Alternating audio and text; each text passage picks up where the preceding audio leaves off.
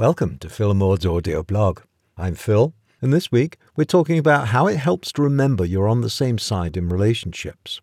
We both spoke separately about this. Maud said, "We recently gave a course on creating harmonious, peaceful relationships of all kinds."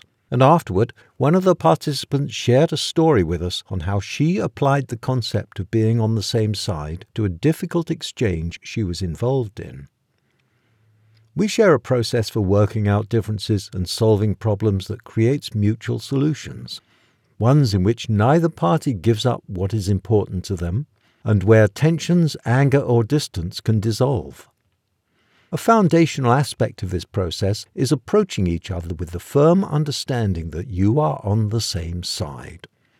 Sometimes, if distance or estrangement has occurred in your relationships, this simple recognition will change the whole nature of your exchanges.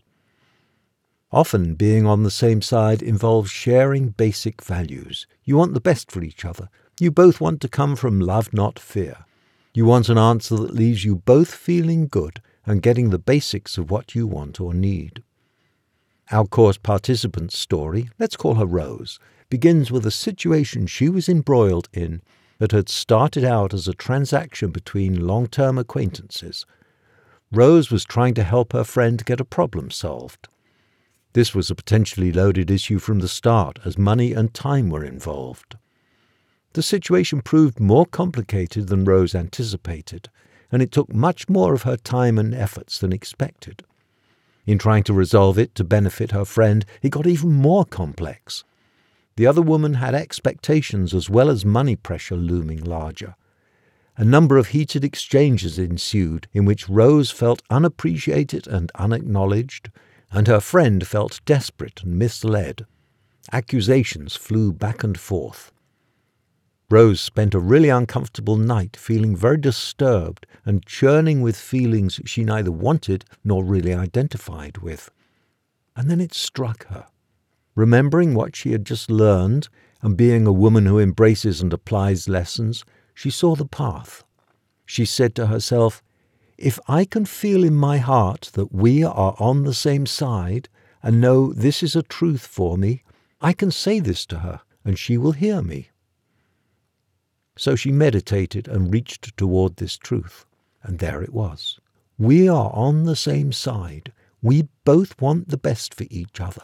There is a way to find that, and for both of us to get what we need without it being at the other's expense. Rose was aware that they probably couldn't follow the process that we describe of sharing in order to find a mutual solution. She knew she had just gained more tools than her friend had, so she set about creating a possible solution and then put it to her friend. From the place of truth that they shared, the value of wanting goodness for each other, she found a solution which worked like a charm. Not only did it give each of them the core of what they wanted and needed, but a third party would be involved who would also benefit, and each of them would come out with more than they hoped for in other ways. Sometimes in our courses people say, "I would like to do this process, but my partner or friend or sibling won't participate." Rose is a great example that even when only one person can say with truth in their heart, "We are both on the same side," we will find something that works for both of us because we both want the best for each other. It still has great power to dissolve anger and disagreement. The understanding of being on the same side is something that touches the values of many of us and is something we recognize and respond to. That was Maud discussing being on the same side. And to this I said, I'd like to add that the initial attitude of being on the same side has an important effect on negotiations. By not coming with a hostile manner, it doesn't provoke one in return, and the chance of escalations is greatly reduced. It's not so easy to take this position, and politics is a great example of the difficulty. Think of someone on the opposite side and try to imagine that they have their own reasons for their position, and yet you also have some things in common. Perhaps you both like breathing, eating, and feeling safe. If you were both in a basement in Ukraine while being shelled, your common needs would outweigh your differences. Rose also told a story of meeting with a friend, telling her about taking our course and delving into core values, the subject of our first session, which led to a deep and interesting conversation between them.